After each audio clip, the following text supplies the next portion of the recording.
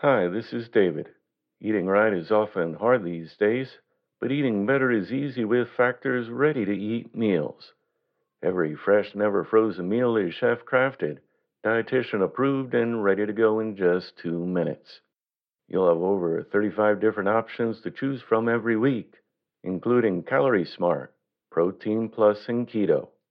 Also, there are more than 60 add ons to help you stay fueled up and feeling good all day long. With Factor, there's no prep and no mess. Their meals are ready to heat and eat, so there's no prepping, cooking, or clean up needed. Plus, Factor is less expensive than takeout, and you can pause or reschedule your deliveries anytime. What are you waiting for? Discover Factor's wide variety of easy options for the entire day, like breakfast, midday bites, and more. Get started today and get after your goals. Head to factormeals.com/living50 and use code living50 to get 50% off.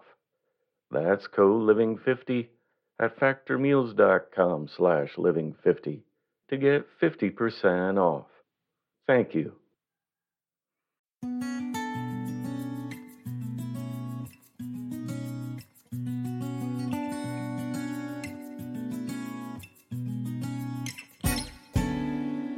Welcome to the Inspirational Living Podcast. Today's reading was edited and adapted from The Aim of Life by Philip Stafford Moxham, published in 1894.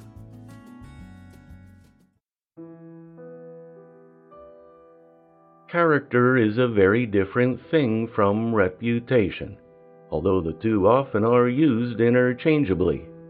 Reputation is what you are thought to be. Character is what you are. The one is opinion, the other is fact. Circumstances and associations, or even artful management, may give you a fictitious reputation for a time, but your character is yourself, and that at last makes your real reputation. You may run away from a bad reputation, for that is something outside of yourself. But you can never run away from a bad character, for that is yourself.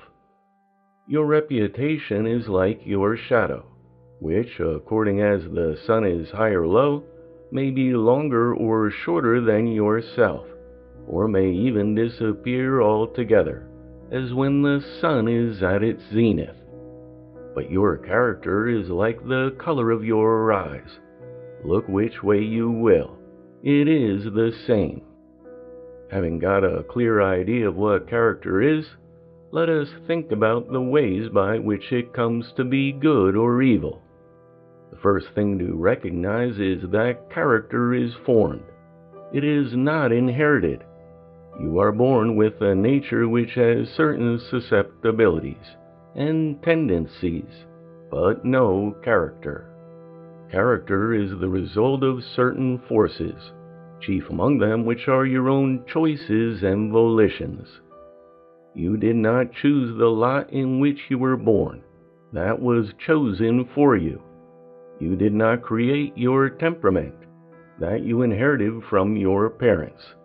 But what you become is mainly the product of your own will. In other words, you make your own character. Wisely has it been ordained that we shall determine our own destiny. We are masters of our fates. This great and perilous power is the mark of our true dignity as children of God. You have conscience, reason, and will, and the possibility of unlimited mental and moral growth. Your ability to expand upward is infinite. Your body is only your pedestal and instrument. Though your feet press the earth, your head may touch the stars. Reason and will give you a strength greater than that of an elephant, a swiftness beyond that of the horse, and a skill infinitely surpassing that of the beaver, while your spiritual nature lifts you above all other animal life. A baby seems to have little more than an animal nature. but quickly it reveals capacities that belong only to a spiritual being, capable of knowing God and of participating in divine power and wisdom. In a word, we are all capable of moral character, and this character we create by the exercise of our moral powers in the various situations and experiences of our lives. The process of character formation involves the action and interaction of many forces. The totality of life, at any moment, is the product mainly of little things, trifling choices, insignificant exercises of will, unimportant acts often repeated, things seemingly of minor account. But these are the thousand tiny sculptors that are carving away continuously at the rough block of life, giving it shape and features. The formation of character is indeed much like the work of an artist in stone. The sculptor takes a rough, unshapen mass of marble, and with strong, rapid strokes of the mallet and chisel, quickly brings into view the outline of the design. But after the outline appears, then come hours, days, perhaps even years, of patient, minute labor. A novice might see no change in the statue from one day to the other, for although the chisel touches the stone 1,000 times, it touches as lightly as the fall of a raindrop, but each touch leaves a mark. A friend of Michelangelo's called on the great artist while he was finishing a statue. Some days afterward he called again, and the sculptor was still at the same task. The friend, looking at the statue, exclaimed, "Have you been idle since I saw you last?" "By no means," replied Michelangelo. "I have retouched this part, and polished that. I have softened this feature, and brought out this muscle. I have given more expression to this lip, and more energy to this limb." "Well, well," said his friend, "all these are trifles." "It may be so," replied Michelangelo, "but recollect that trifles make perfection, and that perfection is no trifle." So it is with the shaping of character. Each day brings us under the play of innumerable little influences.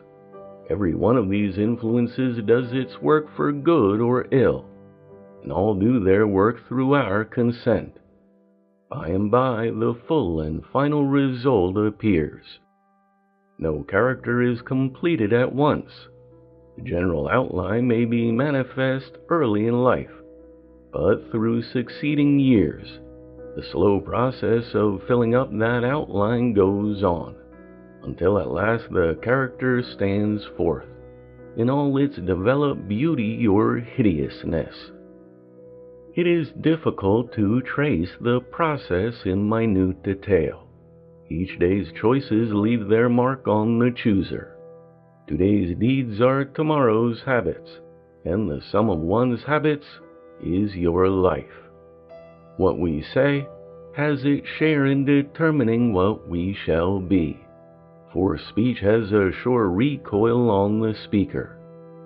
A false word is instantly avenged by its rebound on character.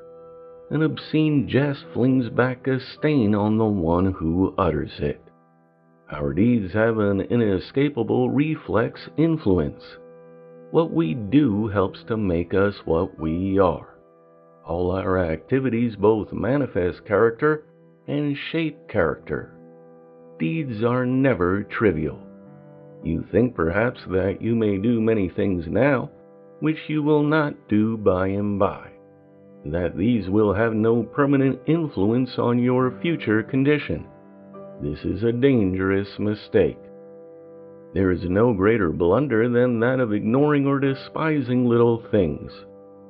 Great crises of peril, temptation, or sorrow test one's character and show what fiber it has. Every day of the preceding life has been a preparation, good or bad, for the crisis. The person who, from their youth, has been honest in little affairs will safely bear the shock and strain that come with mature years, while the one who was careless of obligation in small matters will fall in moral ruin when the crucial hour of temptation comes upon them. Along with our habitual words and deeds, our associations also have a part to play in the formation of character. The companionships which you choose, or to which you willingly submit, are putting their mark on you continually. There is a strong contagion in example. It works subtly and surely, like a fine corrosion, etching itself into our moral nature before we know it. "Deliver me from my friends" is often a more pertinent and needful prayer than "Deliver me from my enemies," because against the latter we are on guard, but to the former all gates are open. Now, what can be said about the relation of circumstances to the formation of character? There are many people in the world who find much fault with circumstances. They excuse their failures and even vices by blaming unfortunate or difficult circumstances. "I am a victim of circumstances" is their confession and plea. But often this confession is insincere, and the plea is cowardly. Remember that it is your business to be the victor and not the victim of circumstances, as far as your personal character is concerned. There are no circumstances in which you cannot be true and honest.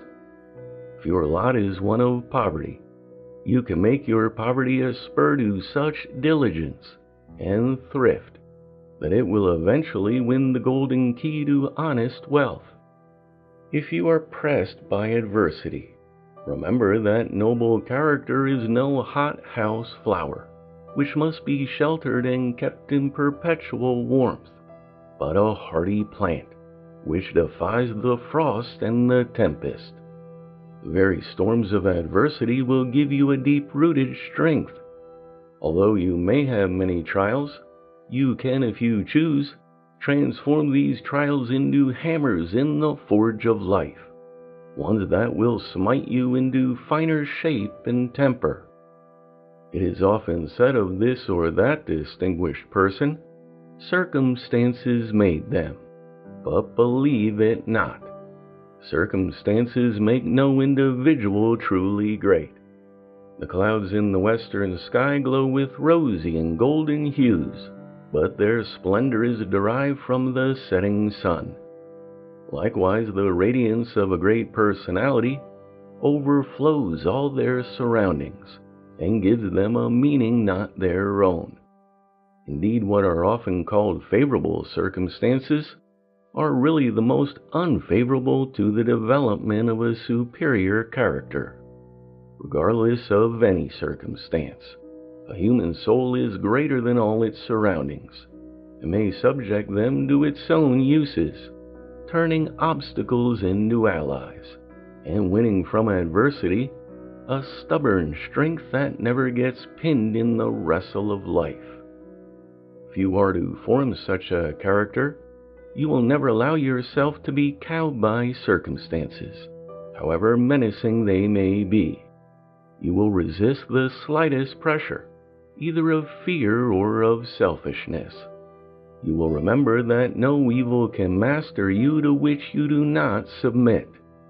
Your own choice determines not whether you will be tempted or not, but whether or not you will be overcome by temptation, because the outcome of the struggle turns not upon your individual strength alone, but upon your will, reinforced by divine power.